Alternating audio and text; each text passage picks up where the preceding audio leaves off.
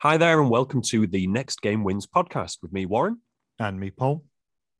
What we'd like to discuss today is something a little bit different, really. The reason we want to discuss it is because it's quite topical. I thought that we could discuss remasters and remakes. Obviously, yesterday saw the quite anticipated release of the remastered GTA trilogy. I was going to say highly anticipated, but I sort of feel its initial reveal to its actual launch was such a small window that, yes, the hype was absolutely there, but it isn't something that we've had, 18 months to sort of count down the days. Nonetheless, it is GTA. It was always going to be a big seller. There's still a huge fan base out there. GTA 3 itself, is 2 decades old. For people as old as me and Paul, we were there with our PS2s, Xboxes, GameCubes, whatever, at that era. And, we picked up GTA 3. And it's one of those games which, yeah, I was playing it yesterday, the remastered trilogy, and it's very, very good. What are your thoughts, Paul? I know that you've had a dabble with San Andreas so far. Yeah, obviously it was, as you said, something that was highly anticipated by, people like me and you, people who did originally play it back in the day. And, I was sort of interested in seeing how they would, what they would add to it, what they would change. Because, especially, I think those are the last 3 games really to adopt a very particular control style. And I said to you, I said, even if they don't change anything graphically, as long as they change the control style, I'll be a happy chap, because it's just a difficult one to go back to, that control style. It was fine when it had sort of originally came out, but obviously we've been spoiled since with the things like GTA 4 and GTA 5, how they sort of improved on that controller style, movement Yeah, style, etc.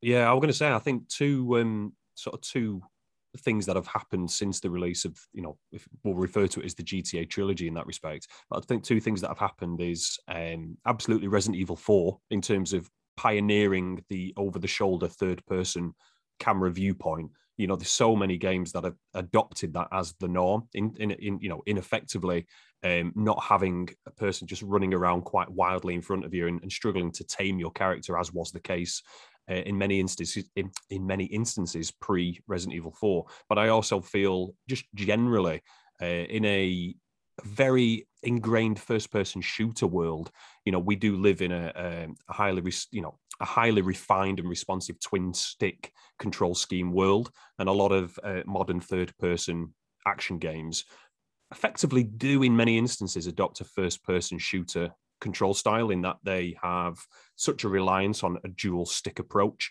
GTA 3, yes, you would use your right stick way back when to control the camera, but your character was quite fluid. It was quite tricky to tame. I mean, I'm saying that with 2021 eyes. Don't get me wrong. When I was 16 playing GTA 3, it was the best thing in the world. And I had absolutely no complaints with the controls back then. But I think, like you say, 2 decades, a lot changes. Yes, graphically, yes, gameplay wise, but like you've said, just the control system is something which has evolved over time. And absolutely, I have to sort of mirror what you've said in terms of us being spoilt. It is sometimes quite tricky to go back and experience the classics, because we have been shown that there are, for lack of a better term, better ways of playing. I know that might be a bit controversial, but I completely agree with you in that one. I think as well, for me, I noticed straight out of the gate is the load times. Obviously, San Andreas particularly was famous for having quite long load times when it first came out, and they were 30 seconds up to a minute sometimes, depending on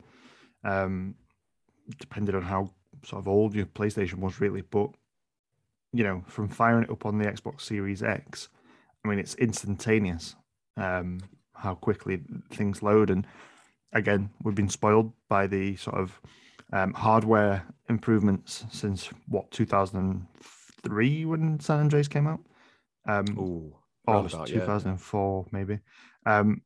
So yeah, I mean, load times are just non-existent, which is I'm very happy about, really. I'm going to say, I think that's one of the real sort of defining keystones of this console generation. In that, across the board, obviously, Switch is a different beast. Yes, it does have solid state, sort of internal memory and things like that. But in terms of lightning fast solid state memory, Series S, Series X, and indeed PS5 have all adopted modern tech when it comes to minimizing as much as possible load times. Yeah.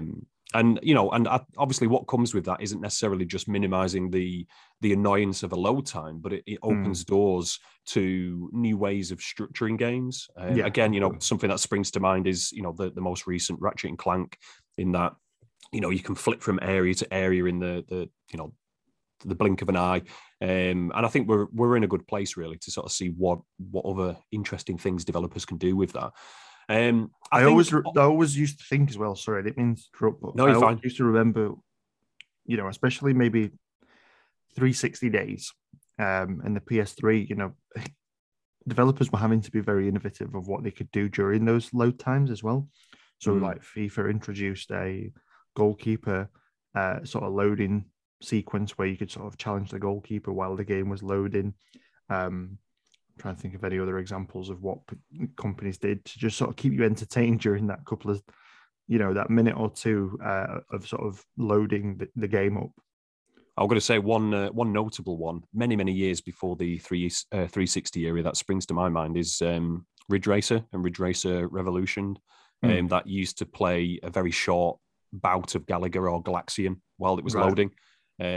Which, to be fair, I don't know, with a slightly nostalgic head on, it's quite sad, really, that we don't see stuff like that anymore. Well, that's what I was going to say. That's completely gone now, isn't it? Well, not completely gone, but I think it will, load times will be no longer than 10 seconds.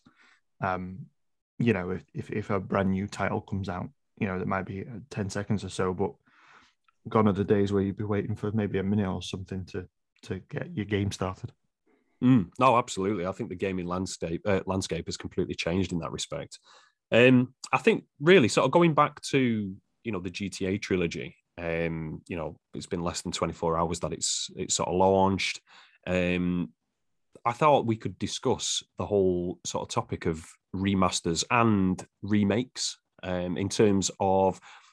We do seem to be suddenly surrounded by remasters and remakes. And, we've discussed this, when we're not recording the podcast, we've discussed this in our sort of, daily lives countless times, at how nostalgia is absolutely reigning high at the moment. And I think a lot of video game companies are recognizing not necessarily just the need for preservation, but also tapping into those rose-tinted memories of, certain individuals' childhoods, reinvigorating classic series for a new audience, because there's absolute merit in doing so. And we're in an interesting space, really, where it isn't necessarily just a case of taking an old game and emulating it with some additional bangles and baubles. That we've got a lot of high profile from the ground up remakes, such as, Demon Souls by Bluepoint on the PS5. Capcom did an absolutely phenomenal job of, rebuilding Resident Evil 2 from the ground up. I mean, that absolutely paved the way in terms of a truly accomplished and refined and very, very good remake. So much so that, I'm aware that the current in development remake of Dead Space is looking to Resident Evil 2 as inspiration. But then also on top of remakes, as I said, we've got lots of remasters, which, by their definition, they're not from the ground up remakes. They are, in some instances, on a technical level, original.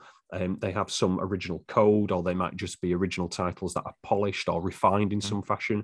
Examples, again, absolutely the GTA trilogy, at its DNA, it is the original game. Yes, it may have been migrated across to Unreal. It's got a new lighting engine. It's got this, that, and the other. But at its core, it is the original game. It hasn't been rebuilt from scratch. And another one, really, sort of this year, which was a real personal favorite of mine when it comes to remasters, was the Mass Effect trilogy. Again, they kept the original engine. They updated textures, they updated load times, they fixed a few gameplay elements, tweaked this, that, and the other, and it truly is now the definitive way of playing. But it wasn't a ground up remake. So what I thought we could do is absolutely talk about the topic of why we feel these are sort of reigning high at the moment, and then look at a few notable examples of successful remakes and remasters, and indeed some that have, let's face it, inevitably sort of stumbled, shall we say, and have gone, achieved quite a reputation for perhaps not being the way to do it. Yeah, because as much as we want every single one to be great, unfortunately, some do miss the mark. Yeah, no, absolutely. I think one thing that one thing that I wanted to sort of look at first of all, really, is a list of different remasters and remakes that are really, really good examples. I've mentioned a couple, but I think one really that sort of springs to mind, and I'll be honest, it's a series. Well, it's the first two games in a series that I've only played recently, but it's Age of Empires 1 and Age of Empires 2 definitive editions. I do know that there's obviously Age of Empires 3 definitive edition. I hold my hands up, I haven't played that yet, but I've only very recently gone back to the Age of Empires series, mainly because of the hype surrounding 4. And I downloaded recently on my laptop Age of Empires 1 Definitive Edition and Age of Empires 2 Definitive Edition. And absolutely, and I don't know if this is something you agree with, but I sort of feel a remaster in particular, a remake, I think there's some leeway in terms of encapsulating the feel of the original game. But when it comes to a remaster, I always feel a good remaster captures how you remember that game looking and playing way back when it originally released. Yeah, and I think it's important to respect that what people. This is the thing, isn't it? It's like there's a reason people loved that game originally, and if you start playing with that idea, you start to try and add new stuff to it. You're sort of tarnishing why people loved it in the first place, and so when it comes to remasters or remakings or whatever you want to call them, it must always have that sort of that original love at the core of it, because as soon as you start to play with it, you're ruining people's memories and people's thoughts of that particular title. No, absolutely. And like we've said, nostalgia is an interesting beast in that it can completely blur your perception of how things were originally. How many times have you gone back to a game from your childhood and gone, wow, this is hard work, or I remember this looking incredible. And it's there's that fine line of trying to encapsulate how it looked, how it felt, that rose tinted perception of that nostalgic image, that nostalgic sound that you had when you were first playing in it. And the truly great remasters absolutely do that. In saying that, excuse me, another remaster which I sort of feel was very, very successful is one that I sort of feel nostalgia wasn't even given time to set in, because the remaster itself actually came out about a year after the original, and it was The Last of Us remastered on the PS4. Yeah.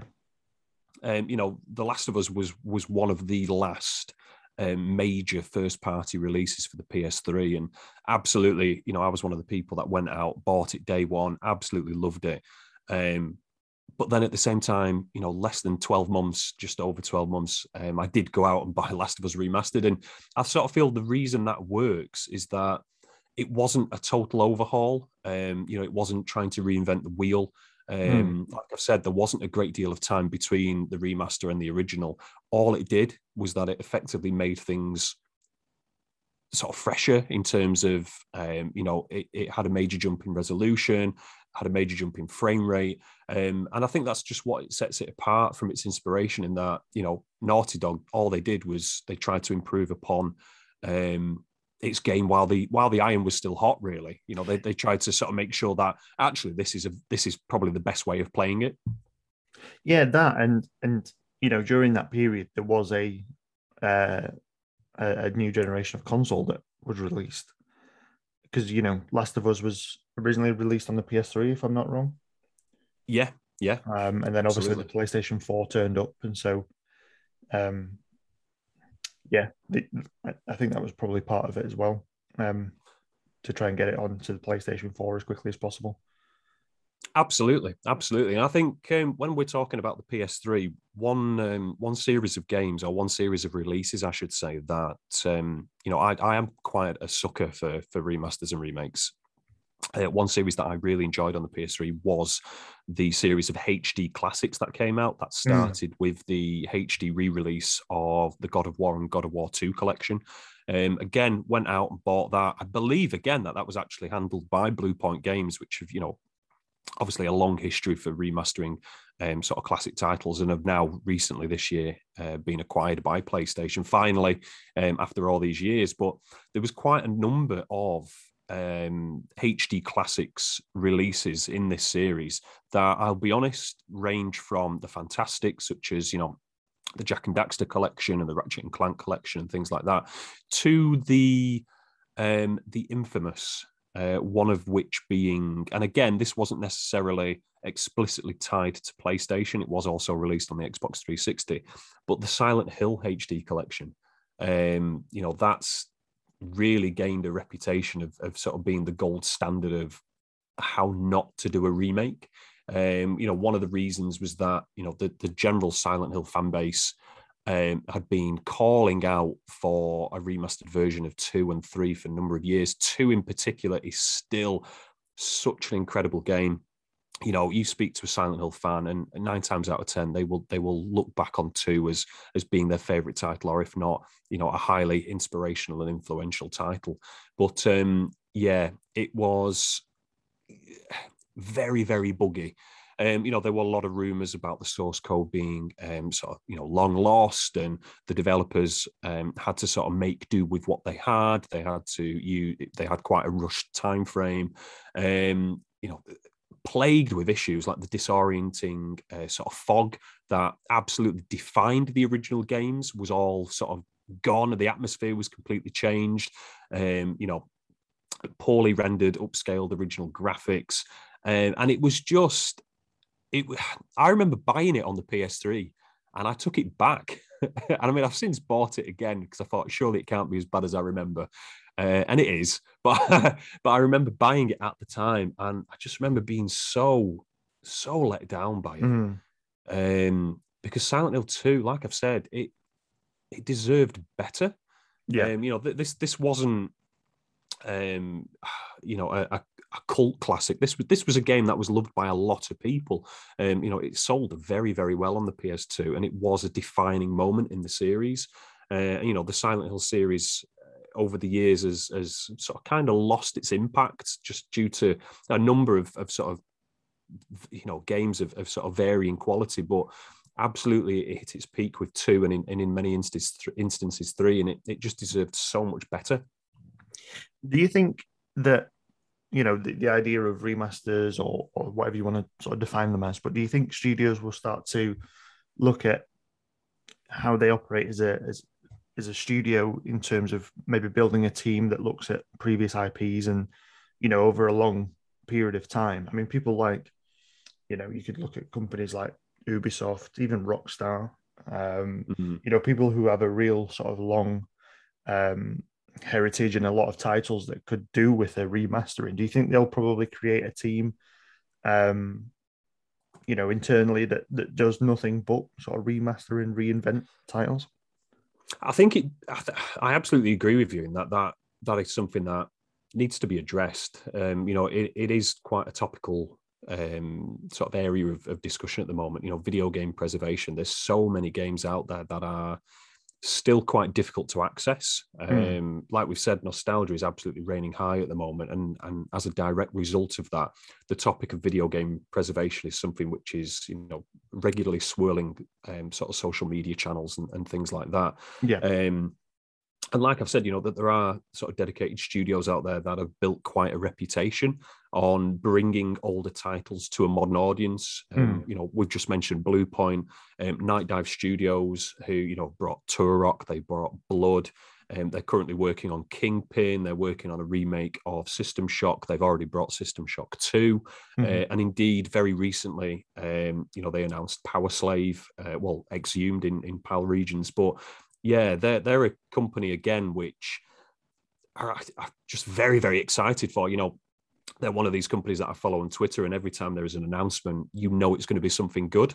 Because they're just tapping into that vein of nostalgia, and it just, I mean, I'm an absolute sucker for it. But in terms of sort of internalizing that process of video game preservation, I do think there's an awareness of it. Ubisoft, for example, they've got their Prince of Persia remake, which I don't know if, I mean, will we ever see it? Joking aside, it has been delayed numerous times, and it's recent news this last week is that it's been delayed again. Obviously Rockstar have commissioned the GTA trilogy and outsourced it to Grove Street Games, who have got a long reputation of working on many of Rockstar's IPs.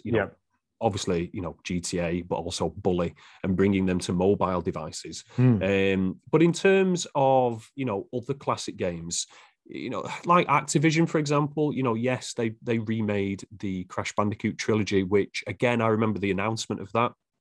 And I thought, wow, that's amazing.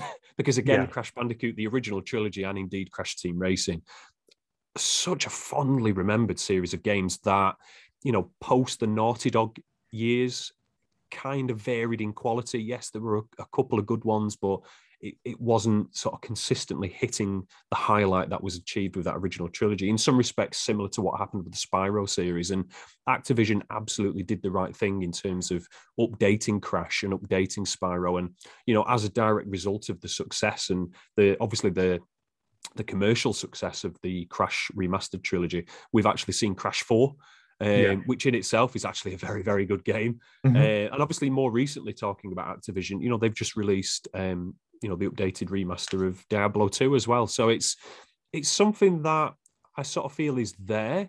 At the end of the day, to be absolutely frank, it will always come down to money. Well, that's it. That's it, isn't it?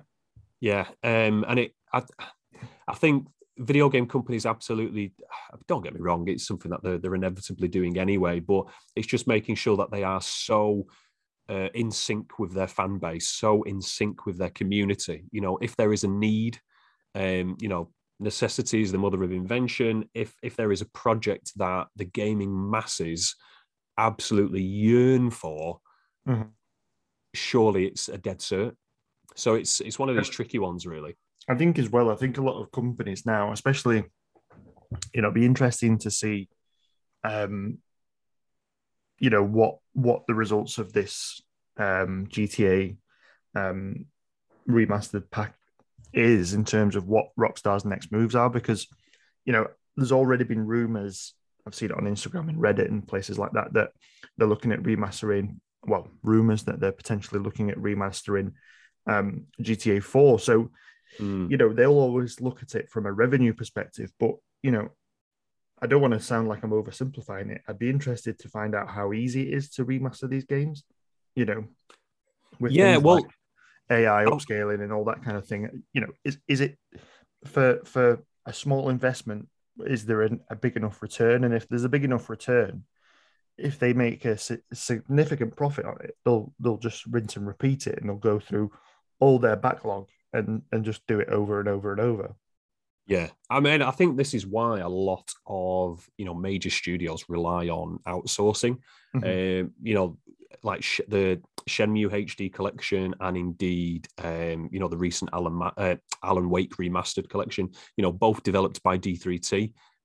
Both worked as a studio, sort of as a co-development sort of basis, but have also built their name on remastering classic titles as well.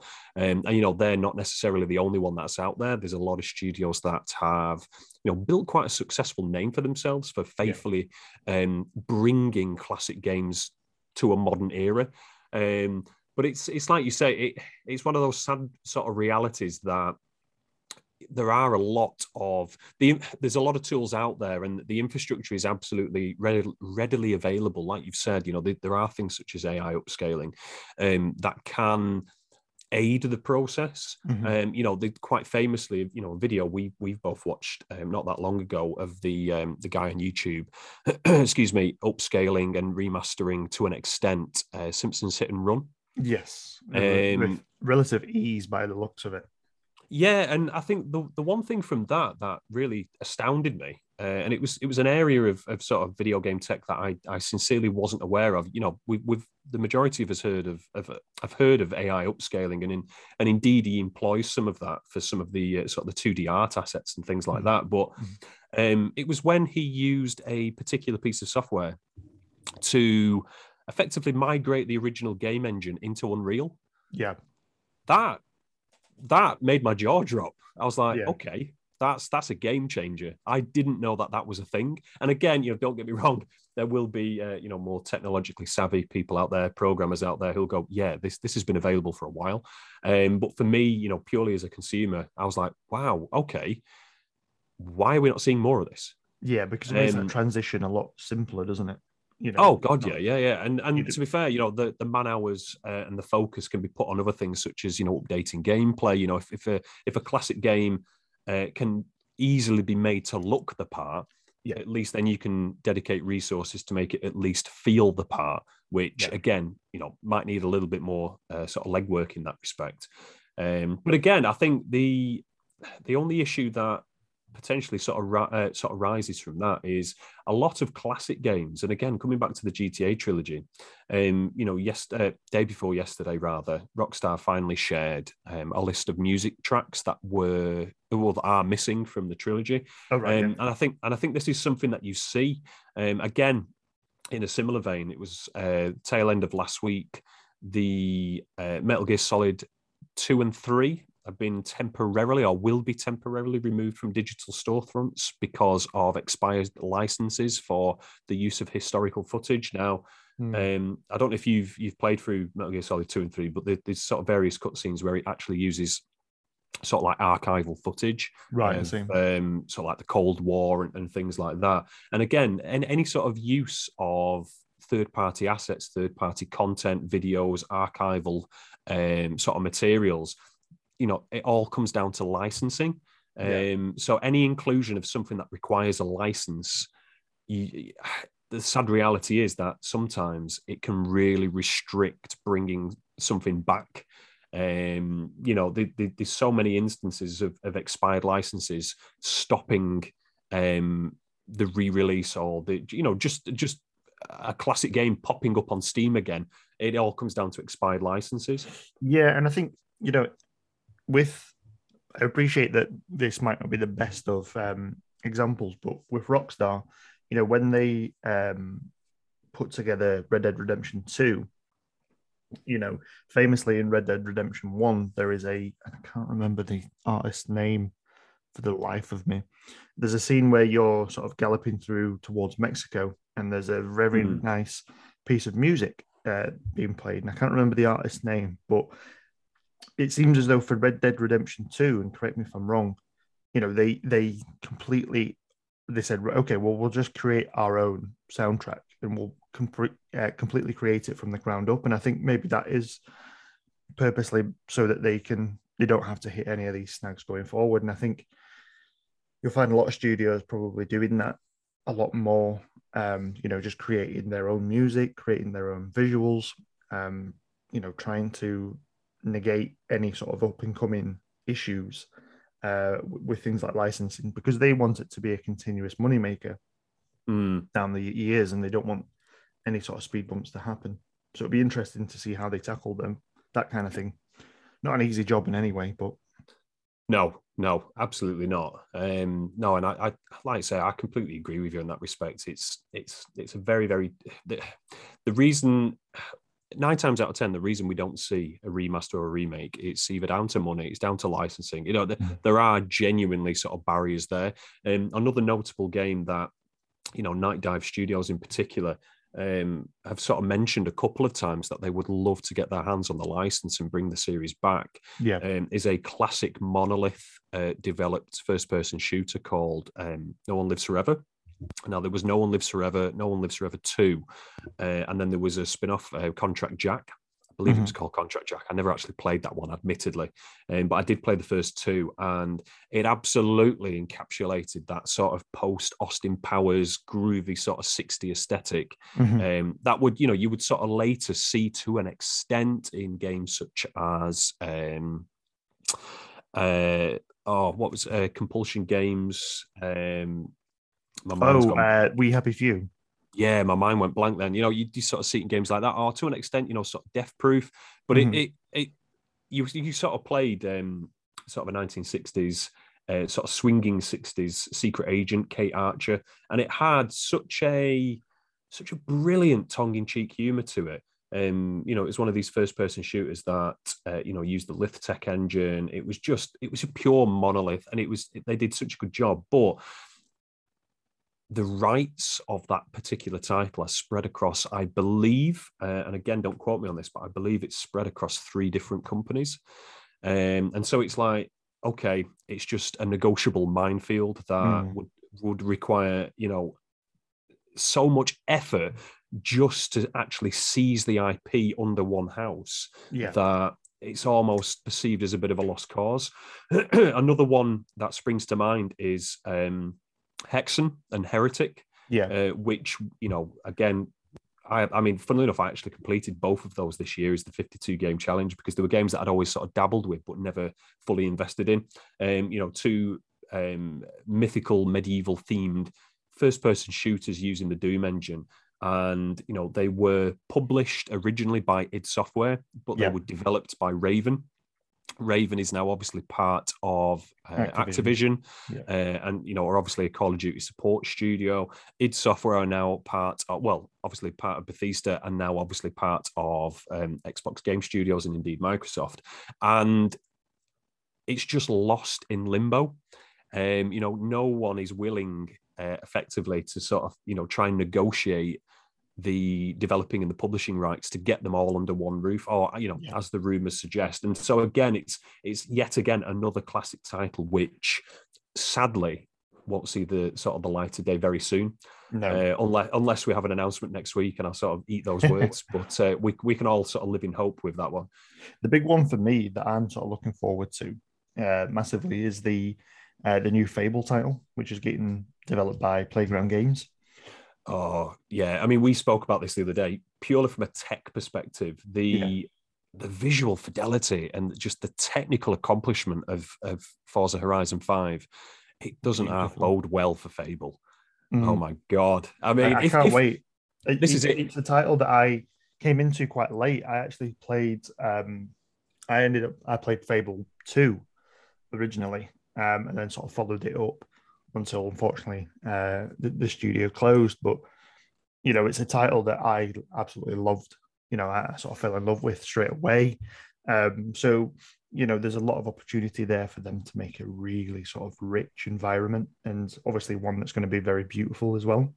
So, yeah, I cannot wait for that to come out.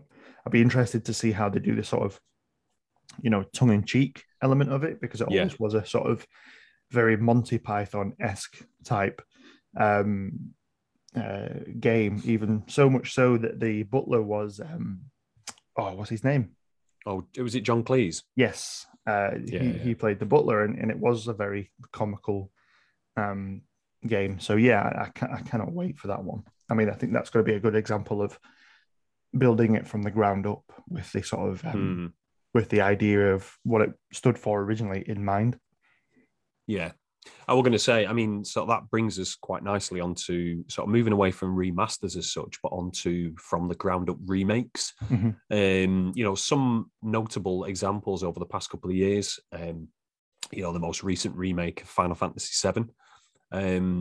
I remember way back when the Square had a presentation on the PS3, and it was showing the opening FMV of Final Fantasy VII recreated in real-time 3D using the PS3 hardware. I mean, we're going back, good God, when would it be? 2006, 7, 8, round about that time. So a good few years ago. And all they did was absolutely stoke the fire of demand for a remake of Final Fantasy VII. Final Fantasy VII, if you think about outside the box, it's unusual for a video game series to really hit its peak popularity in the 7th entry. But it absolutely did. It brought the JRPG in many instances to the West. I'm generalizing. There's many other JRPGs out there that have succeeded in that as well. But it was absolutely one of the major contributors to popularizing the Western interest in the JRPG genre. And when, I finally got my hands on the Final Fantasy VII Remake, just the look, the feel, certain bits of music, it sort of made, it sort of gave you like shivers down your spine. You're like, oh God, this is fantastic. I'm, going back to the mid-90s and sort of booting up my PS1. Again, the only thing I was critical of, in all honesty, was the combat, because I was just so old school, and the combat was sort of made with quite a modern sort of flavour, in light of sort of more recent entries in sort of the Final Fantasy series and things like that. And it's something that took me a while to get used to. And indeed, a couple of elements were a little polarizing, to say the least. But, even if you disliked a tiny bit of it, the whole package was very, very faithful. And I think the funny thing about it is that in the original Final Fantasy, it's only a small chunk of the game that takes part in sort of Midgard at the start of the game.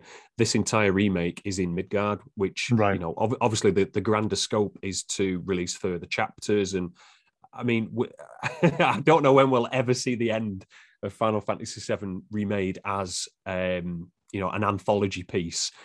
Because it is going to be, if the scale of Final Fantasy VII Remade is anything to go by, it's going to be a game that's going to be sort of made by a dedicated team within Square Enix for a long, long time. Yeah. But it is absolutely a technical achievement. Another one that I wanted to bring sort of to the discussion is one that, again, it sort of started because of something that the original developer teased. And what that was, when Half-Life 2 was released, and again, I'm having to cast my mind back to 2004, when me and my mate Mike first played through the first 7 or 8 hours of Half-Life 2 the night it launched on Steam. In fact, launched with Steam. There were a few additional sort of bits that came with it if you bought, I can't remember if it was like the definitive edition, or you could buy a package that included the original Half-Life, but remade in the Source engine. Yeah. And again, at the time, people were thinking, oh, wow, it'd be brilliant to revisit Half-Life. The Source engine, it had so many presentations by Valve showing its real-time physics engine, graphical fidelity, facial animation, things like that. It was all absolutely jaw-dropping. And it still is to an extent. It is a very, very pretty game, Half-Life 2. Yeah. But then when we booted up Half-Life Source, it just looked a little bit crisper. The water effects were prettier, but visually, on the whole, it was just the original game. And then so the Crowbar Collective, which was effectively a group of fans, banded together with the intention of creating a standalone Half-Life 2 mod, which was Half-Life 1, made from the ground up using the Half-Life 2 engine. Yeah. I mean, I've been watching this for so long, and it was only, if memory sort of serves me right, it was only last year or the beginning of this year that the final chapter of Zen, which was the alien sort of planet that you end up in the final couple of chapters of the game, was finally complete. But it's been in development for around 15 years. Bloody hell. And I'd regularly sort of watch YouTube channels and sort of cast my eye on the development very, very closely. And when I played through it, I remember it was free when it first came out, the first iteration of it. It was phenomenal. I absolutely loved it. And again, with any sort of remake, you will always have people who find certain newly introduced elements to it polarizing. And I think that is a defining nature of a remake. If you want to play the original, play the original. A remake will introduce some additional elements, some small, some major. Yeah. And I think that will always be something that can divide opinion in that respect. But Black Mesa is absolutely something that, when my Steam Deck finally arrives, hopefully by next February, I will be downloading Black Mesa on it. I genuinely can't wait to play through that again, mainly because I've still not played the Zen levels towards the end. But to say that they were effectively a fully remote global collective, the Crowbar Collective, what an incredible job they did. It's impressive, isn't it? Yeah, and I think it was purely because they were just a group of fans. And so there's no denying the absolute passion that they poured into it. And when you play it, it really, really comes across. And the levels of authenticity in terms of, introducing or making sure that they've, from a continuity perspective, they've got like Dr. Breen in there. It flows seamlessly into Half-Life 2. And so I genuinely can't wait to play that again when my Steam Deck shows up. There's a very similar sort of, group of people who are around the Skyrim sort of community who are doing amazing things with the Skyrim mod sort of scene as well. And, I think Bethesda have even sort of recognized a few of them, and that's why, they're taking a look at the, 10-year anniversary edition they're releasing in the next up and coming months. I think it's important to recognize community bases as well and truly listen to them, because they're doing it from a place of passion and interest, and they just want that title to do well. So yeah, it's interesting what these communities can achieve when they come together. Yeah, no, absolutely.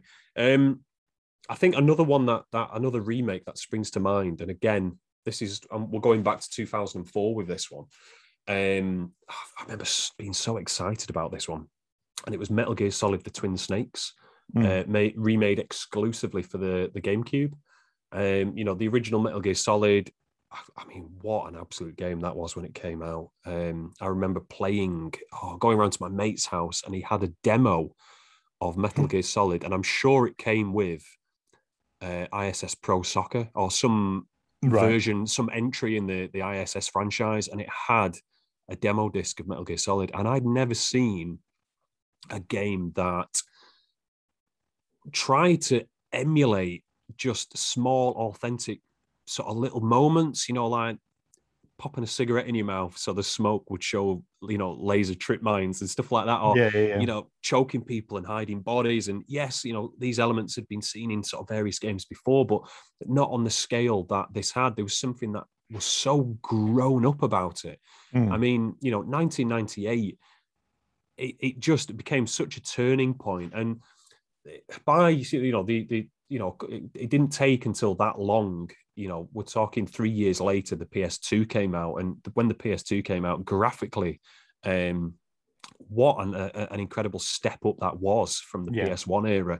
And straight away, by definition, yes, we could easily go back to Metal Gear Solid, and I remember buying it on the PC as well, and it still played well, but using some of the terminology that we've used at the beginning of this podcast, I think we'd been shown how graphics could look, and became a little bit spoiled. And straight away, inevitably the rumors began to surface. Oh, imagine if Metal Gear Solid looked like a PS2 game.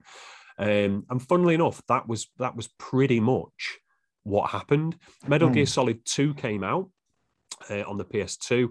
Again, I still think that game looks incredible. I'd get so many PlayStation 2 magazines with preview DVDs on, and I would watch the previews of Metal Gear Solid 2, the Kojima Direct Japanese teasers, which is become very famous for. So well crafted, and when that game finally came out, again, stunning. But again, by definition, it just made the original Metal Gear Solid look very, very dated. And it ended up, they ended up effectively taking the Metal Gear Solid 2 engine with some additional sort of tweaks by the GameCube developer Silicon Knights, who had, what was the game that they did? Eternal Darkness, again, which is a fantastic sort of survival horror / sort of psychological sort of thriller game, which is absolutely worth playing on the GameCube. But they did such an incredible job of rebuilding Metal Gear Solid using the Metal Gear Solid 2 engine for the GameCube from the ground up. And it just plays so much better.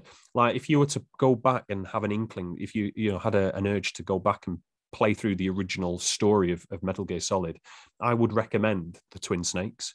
Right. because it just holds up so much better. There's so many sort of gameplay enhancements, like, you know, they adopted the first person aiming from Metal Gear Solid 2, and better environmental interaction that, again, heavily influenced by what had come before in Metal Gear Solid 2. And it was just such a fantastic package. And I remember buying it again day one and being absolutely blown away. And that it was like it was just like watching just watching it play out how I remembered, or how I wanted it to remember. Because even when Metal Gear Solid came out, yes, there were sort of technical limitations to the platform, and Kojima, the mastermind that he is, absolutely found numerous inventive ways to overcome them. But with the GameCube, it just did a fantastic job, really. And it is one of those things that, like I've said, if you've got an urge to play Metal Gear Solid and experience the first entry in the Metal Gear Solid franchise, yes, I know Metal Gear 1 and Metal Gear 2 came before, but if you want to play Metal Gear Solid, absolutely, that is the best way of playing it. Yeah. No, and I think, one of my experiences with a very good sort of a remastering is the Master Chief Collection. I really liked what they did with the ability to switch between, original and then remastered versions. I think, you get best of both worlds that way. You sort of get to play the game how you want to. You get to play it classic style if you want to play it classic style, or if you want to play it in a remastered version, you can play it remastered as well. And I think that's a really nice feature to have. I'd love to see more games do that. I'd love this GTA sort of remastered trilogy to have that ability to switch in between the previous versions and the most recent versions. So yeah, those kind of things just make you sort of smile when you see them. I don't know how technically able everyone is to do that and willing to do that, but it's those kind of little nods to the past that I really enjoy. No, I like that as well. I mean, again, something that springs to mind that also allowed you to do that was it was a remake of the Dragon's Trap on the Master System, and you could flick between original graphics and sort of modern graphics that adopted this beautiful sort of hand drawn aesthetic. But yeah, that was absolutely incredible. I think one thing that's worth mentioning about the Halo Master Chief Collection is that, when it first came out, the reviews were good. It achieved what it set out to do in terms of, gathering all of the previous Halo titles in one very well-presented package. However, it's worth remembering that quite early on in the Master Chief Collection's launch window, there were quite a lot of issues with them. And it was absolutely plagued with online issues for quite a long time. So much so that I remember, they gave out a free Halo avatar, and they also didn't they give out Halo Reach as well? Sorry, not Halo Reach. Sorry, ODST. Yeah. But it's something that 343 have absolutely stuck with, and it's a testament to them that it is now absolutely the best way of playing it. They didn't, it wasn't, to use a phrase that I see very often when discussing things, of this nature, like the Silent Hill collection is often referred to as a lazy port. This is something that, they recognized Halo is a game that is very much, the community is at the forefront of the Halo. The community informs Halo. The community is something which is still very passionate about Halo, and they listened, they learned, and they persevered. Again, hats off to 343. They absolutely nailed it. It took them a little while, and they could have very easily just kept it as it was. And it would have been a flash in the pan and long forgotten, but they stuck with it, and it is the definitive way of playing it. And obviously when the Xbox One X came out, and indeed followed by the current generation of consoles, they kept improving it. They introduced better textures. They introduced, support for 4K resolutions and things like that. And it's something that continues to get better. So it's a definitive package, but it's a package that if there is an improvement to be made, they're still investing in it, which is so important.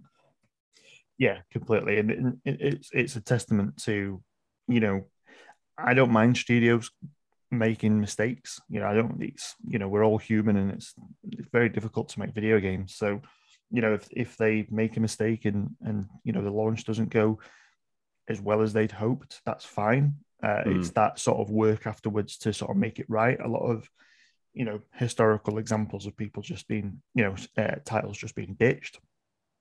Yeah. But when a studio says, okay, well, we understand that these are the issues, this is what we're going to do to fix them, and sort of follows through on that. And as you said, Halo Master Chief Collection is a shining example of that. Yeah, no, absolutely.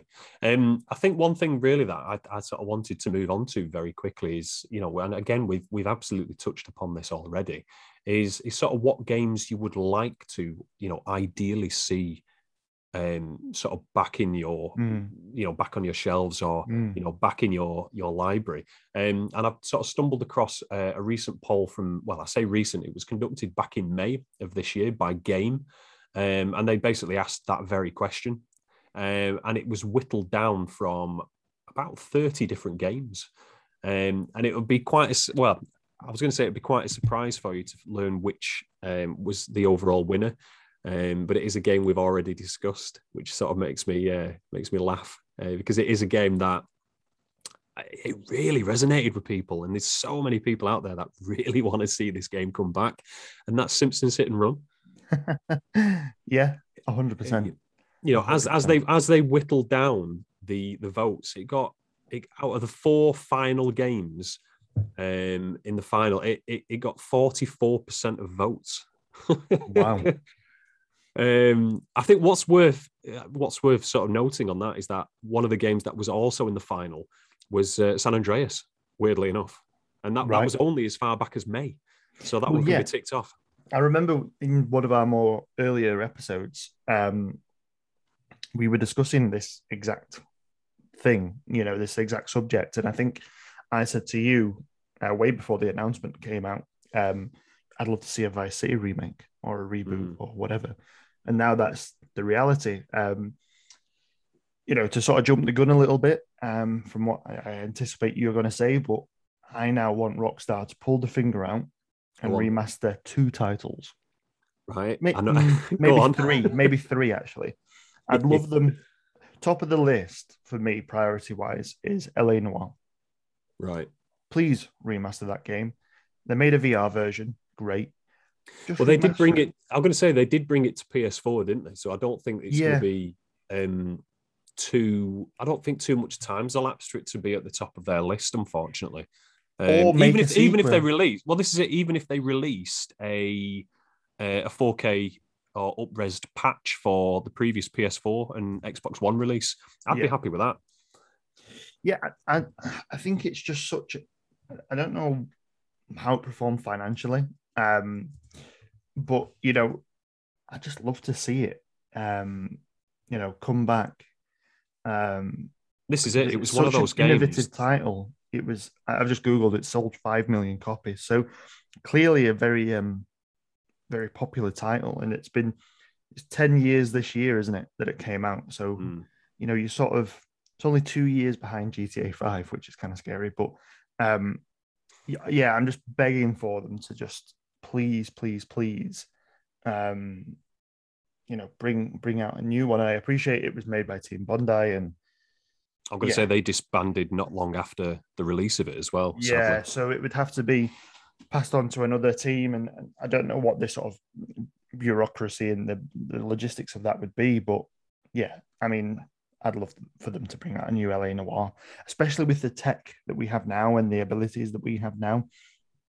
You could make a game that would be absolutely mind-blowing from a very deep detective title. Yeah, please bring it back. What were the other 2 sort of Rockstar titles that you'd like them to bring back? I'd love them to make Bully. The only reason remake Bully. I'll be honest with you, Paul, that was a loaded question because I'm just looking at the results of this poll, and that was also a runner-up. That was also in the final. Yeah, I'd absolutely love them to remake that game. You know, the thing is, though, with Bully is that obviously the developer of the recent GTA trilogy, Grove Street Games, they have previously developed iOS and Android versions of all the various GTA games. Yeah. And indeed, you know, Chinatown Wars and things like that. But they've also released a mobile version of Bully. So, you know, the expertise and the experience is there. And again, 100%. I'm sure it wasn't it that long ago that news emerged that there was an on the cards sequel to Bully that was scrapped. So again, you sort of read things like that and you're like, oh man, come on, this is the title that people really love. Yeah, and I think as well, you know, I don't, without sounding too whatever, you know, it's maybe the flavor for that type of game past now, a game where you literally go around and bully kids. Yeah, I'm going to say has society sort of moved on from there? I don't know, but I'm going to say we can remember that game for what it was. Yeah, but yeah, I don't know if sort of the new gaming generation will sort of see past that. Again, you know, Rockstar have you know, let's face it, they've always pushed the margin. Yeah, they've always pushed the boat when it comes to rocking boats, shall we say? And I don't think there's any fear there, which is good. You know, it's a world of sort of free speech, and there's a few sort of brave individuals who sort of want to sort of be a bit daring, shall we say? But I absolutely agree with you in that Bully. There are questions that potentially arise.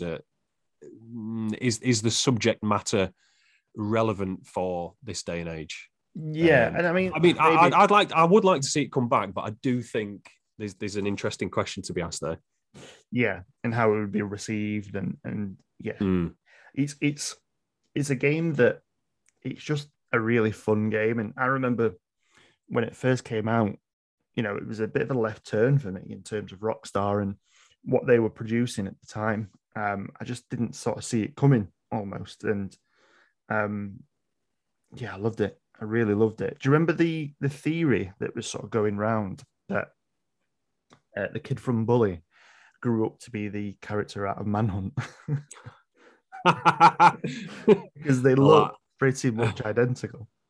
I like that. That's brilliant. I remember that was a thing that sort of went around for a little while. But now, and the third title, which I think you probably also really like to come out, and to be fair, it did get a third addition to its series, but I'd love to see a remaster of Max Payne. Yeah.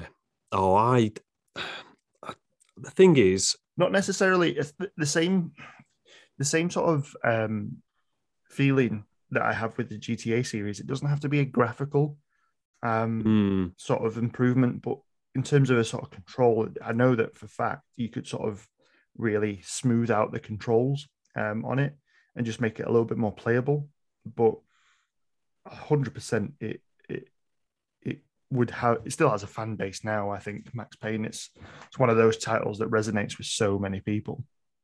The sad thing with Max Payne is that I absolutely adored the first game. I remember buying the special edition of the second one, absolutely was blown away by that. The third game came out, and even as a fan, I remember seeing bits of it and thinking, okay, you know, change of developer, there's not wrong with that. We've seen that work in the past. I remember at the time thinking, ooh, it doesn't look like Max Payne. And even I, as a fan of the series, was very, very quick to judge it. However, when I then bought the game and played through it, it is sincerely still one of my all-time favorite games. There was just, the subject matter was, I mean, it was dark as anything. Yeah. But it was really it was so good. And I just, if memory serves me well, Max Payne 3 just wasn't considered that much of a success. No, it was sort of seen as a loose attempt at reviving the title, wasn't it? Yeah, I mean, funnily enough, I own that game on the PS3, the Xbox, and Steam. Right. And I really, really like Max Payne 3. And Yeah, I would love to play that again. Even if it is just not a remaster or a remake, it is just simply a port. You Yeah. know, even if Xbox brought it to backwards compatible, their backwards compat library, I don't care. I just that series needs more love, but at the same time, I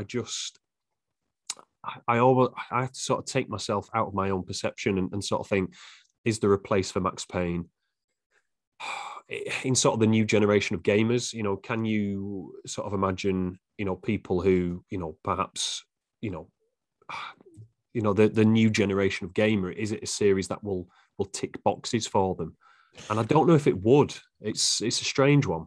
What would you say if it walked down the same sort of street as, Modern Warfare in 2018 and Dead Space, which is also going to sort of reimagine in the series? So would you sort of be happy with it doing that and maybe reimagining the title and making it from the ground up? I Or would think you a be too remake. scared that they change too much? No, I mean, to be honest with you, oh God, if they were to get Max Payne wrong, oh dear me.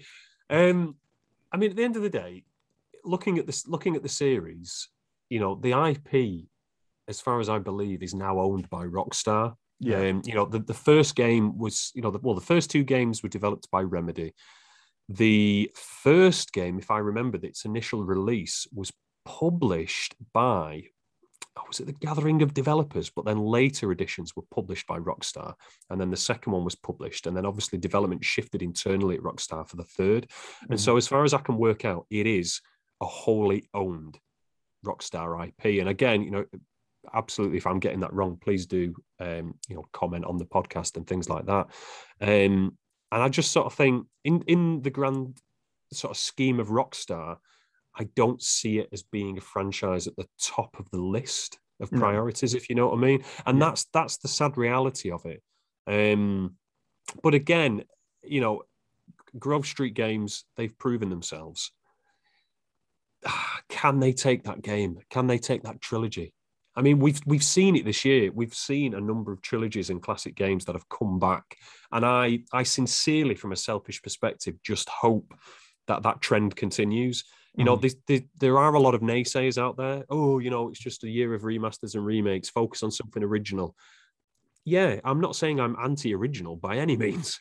You know, absolutely not. But at the same time, I want to play these old games. Yeah. And yeah, you know me, Paul. I've got loads of old consoles. You know, I collect old consoles, and yeah, I could very easily, you know, boot up my Xbox 360, boot up my PS3, and play through Max Payne 3. Mhm. However, it's not about that. It's about having a game that you fondly remember and having a bit of spit polish on it, a bit of, you know, additional TLC, just to bring it up to the quality of sort of what modern gamers expect. It Yeah. isn't simply a case of I want to play it and I'm just being lazy. I want it on my current consoles. If I want to play it, if I'm that desperate, I can just fire up old consoles. But I want what comes with the process of reintroducing a game to a modern audience, even if it is Yeah. just the most subtle of tweaks and refinements.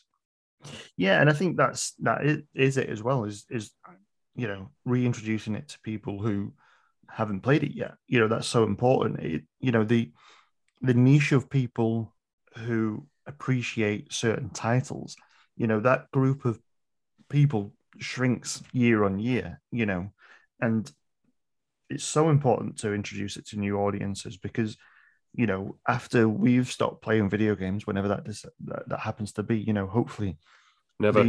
they'll introduce it to their kids. And I don't know what the longevity is for one particular title, but because the video games industry is still fairly young, but you know it's yeah, it's deeply important that we just continue to let's bring Skyrim to the PlayStation 5 and Xbox Series X, definitely, because it's accessibility as well. Not everyone has the Mm. ability to go and buy a PlayStation 3 and sort of get that sorted. And, it, it's about giving it to everyone where everyone can access it, really. Mm. I think you sort of hit the nail on the head there with Skyrim. I know Skyrim it's sort of new anniversary release is getting a bit of flack. It is a bit of a meme in itself, and the number of times that Skyrim has sort of been re-released and things like that.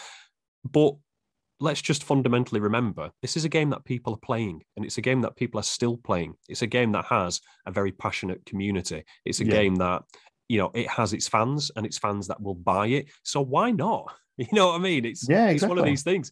I'm probably going to end up upgrading the special edition I've got to the anniversary edition because I want to. How many times can you watch the same film? How many times can you listen to the same piece of music? How many times can you read the same book? If you enjoy it, no one should criticize you for that. And at the end of the day, if video game studios are, from a financial perspective, in many instances, well, let's face it, in most instances, but if they're tapping into that, no one's forcing you to buy a game at the end of the day. If it's a game you enjoy, buy it. You know what I mean? If it's a game you don't enjoy, don't buy it. It's a simple dialogue. But no, absolutely. And I think, like you say, in terms of, introducing, classic games to the younger generation, absolutely. I mean, funnily enough, my mate, Chris just sent me a picture message the other day. He's got a 3-year-old called Charlie. And he sent me a picture of him playing Sonic Shuffle on his Dreamcast. And it just, I'll be honest with you, Paul, it warmed the cockles of my heart. Well, yeah, it's like I said, I can't be bothered to buy every single console that requires me to access certain games. So if they bring them to new markets, I'm not going to complain because it means I don't have to buy as many consoles. Yeah, no, absolutely. And I think one thing that we do need to say is, if there are any classic video game franchises, classic titles that you grew up with, that you would like to see remastered or remade, or some kind of enhanced port on modern platforms. If you want to play something that was previously an Xbox title on your Switch, if you want the portability of it, if you want the modern day enhancements that come with current sort of video game standards, absolutely, please feel free to sort of comment on the podcast, drop us a message, and we'd genuinely love to hear sort of what suggestions you have and why, more importantly. Definitely. Well, thank you so much for listening to today's episode of the Next Game Wins podcast. Do please join us again for next time, and we'll hope to hear from you soon. Thank you very much. Thank you very much.